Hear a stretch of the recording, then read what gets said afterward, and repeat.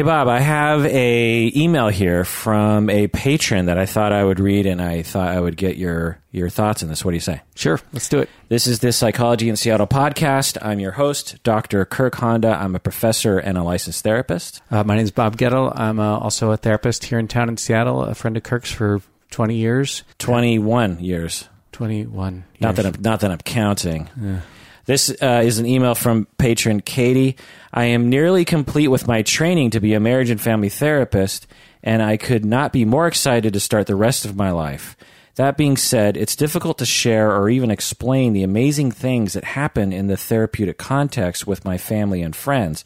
They have no idea the work we do because of confidentiality and other ethical considerations. I would love to know how I can teach the people around me to treat my work with my clients. There will be some days I will crack and have to explain why I'm crying like a baby. Other days I could be flying high and not be able to tell anybody the incredible work that a client did that day.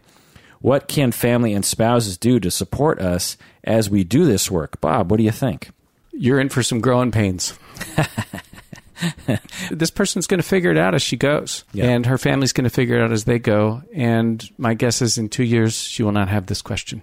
I'm not saying that she'll be supported in the way that she most wishes all the time. Yeah. Hopefully enough of the time. Yeah. And I suppose she'll find a way to talk about these things that does not violate confidentiality. Right. Well, let's talk about that. But first, I want to talk about the first notion. It sounds like you're saying, patron Katie, you're just going to have to suck it up and you're not saying this, but you're basically saying, look, you're not going to get the kind of support or accolades, perhaps, that you think would be nice from your family and friends. That's probably true. Because you're a therapist. You're going to go to work and you're going to do all this amazing work and you're going to come home and no one's going to give a shit. Or no. Yeah. Or know that you're doing anything. Yeah. Right. Yeah. Right. So probably a very good idea from just a personal level, but also from a professional development level, is to have good supervision and consultation. Yeah. To share those kinds of triumphs with and also those pains with someone you actually can be candid and frank with, where confidentiality isn't something on your mind.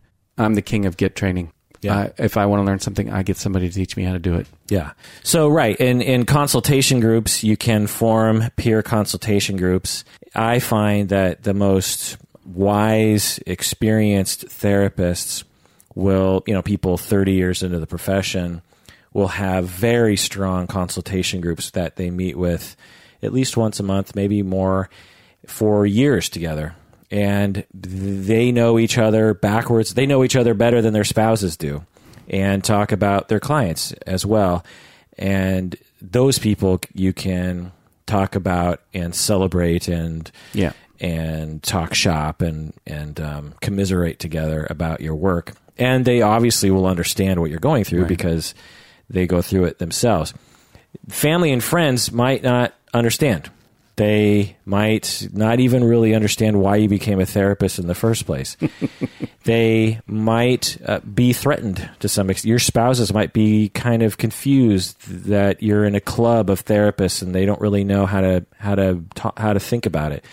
I find that when some people, intelligent people who live in Seattle who are, at Therapy Central, when I, talk about being a therapist, they have very strange responses about that. They'll just say, so I've always wanted to know, are clients just crybabies, or do you think they really have problems? I mean, I'm not even joking, right? That's like a serious question I will get. They will tell me are clients are they just like complainers, or, is that they just always complain? Do you ever just want to shake them and say, get over it? Does that ever happen? And I'm just like, what weird cartoon are you only watching that portrays therapy in such a way that makes you have such a stupid question? Bob's a client, I'm a client, and we're common clients. We're not abnormal clients. There's plenty of clients who go to therapy who are exactly like us. And there are clients who are, psychopaths, and there are clients who are psychotic, and there are clients who are anxious, and you have soccer moms, and you have inner urban, black men, and you have homeless people, and you have, richie riches people, and, it's everybody. Clients are everyone. It's everybody. So whatever kind of weird conception, is out there, it just annoys me. And I'm sure none of the listeners have that weird conception. The other thing is confidentiality. Technically speaking, you are not to talk about any of your clients at all unless it has a purpose of a consultation, supervision nature, or you're conferring with another professional, usually with client consent to talk about, if Bob and I had the same client and the client signed a release, you and I could talk about the case.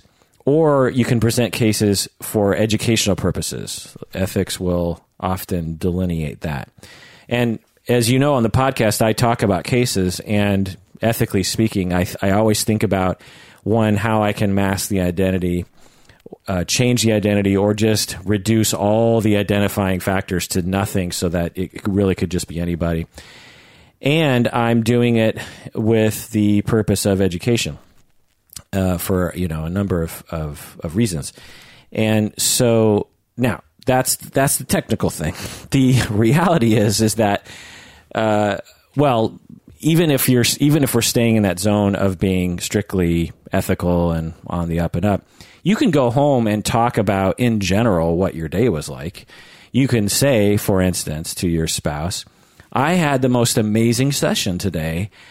My client, whom I'm not going to tell you about, had this massively transformative moment, and I've been cultivating this relationship and this therapeutic path with this client for 2 years now, and I just feel so good, and it just is so affirming of my decision to become a therapist, and I'm just so happy, and I just want to share it with you. I just want you to know, like, man, I feel really good about being a therapist. You're not saying anything about your client. It's extremely general. Or you're crying and you're like, I had a client tell me I was a terrible therapist today, and I'm really hurt. My feelings are hurt, and I kind of stressed out, and I don't know what I'm doing. And you can absolutely talk about all that kind of stuff, and should, frankly. Having said that, Bob, what do you think?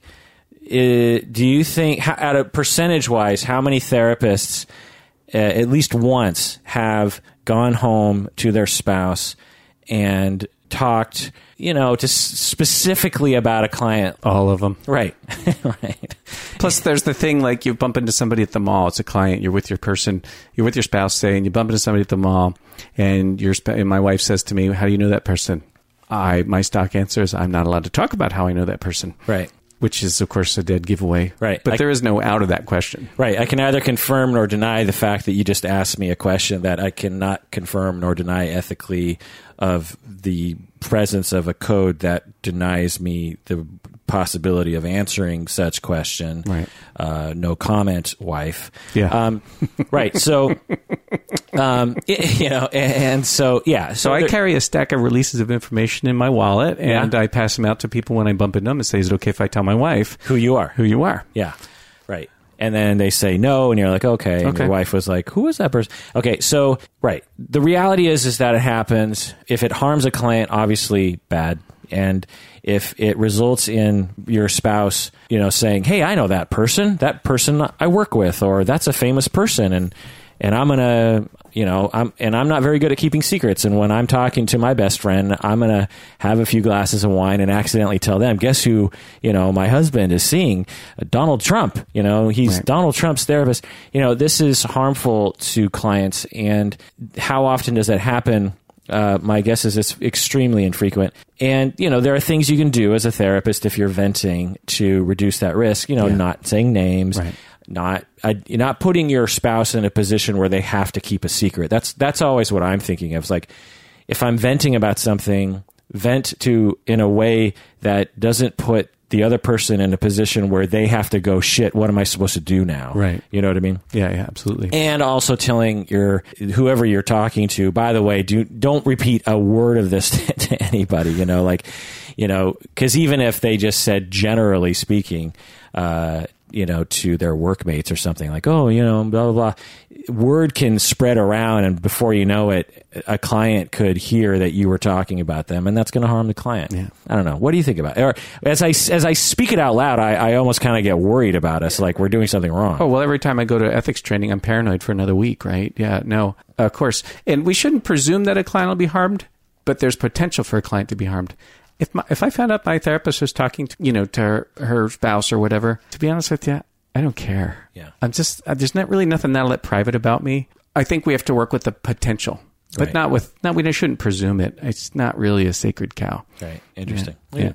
All right. I would like to say before we move on, getting consultation, we should never outgrow. What was that? We should never outgrow consultation. Outgrow. Right. Yeah. Nobody's ever going to be an expert. No. They couldn't seriously benefit from. Therapy has a strong, long history going back to Freud that assumes that throughout your career, you are going to need consultation and benefit from consultation and benefit from therapy. Yeah. Freud would say to his pupils, sounds like you have a countertransference issue there. Time to enter analysis again. Yeah. And the only reason why Freud would learn about that is because he was talking with his fellow psychoanalysts, and they were talking about their lives, their personal lives, and their work. And so, throughout your career, continue to consult. I do all the time. We consult as professors all the time. Someone will just come into my office and say, "Oh, so I have this." It'll be another professor. It's like, "Oh, I have this case. I gotta work this out in my head." And we always come up with stuff that the person consulting wouldn't have come up with themselves. They're always like, "Oh, I didn't think about that." Yeah, because we get clouded and we have blind spots and we have countertransference and we have things that we don't want to look at. And we don't know everything, obviously. Yeah. And another person has a whole other Venn diagram of things that they know. And when all right, well, that does it for another episode of Psychology in Seattle. Thanks for joining me. And thanks for joining me, Bob. Yeah, my pleasure to be here. That does it. Please take care of yourself out there because you deserve it, and take care of others because they deserve it as well.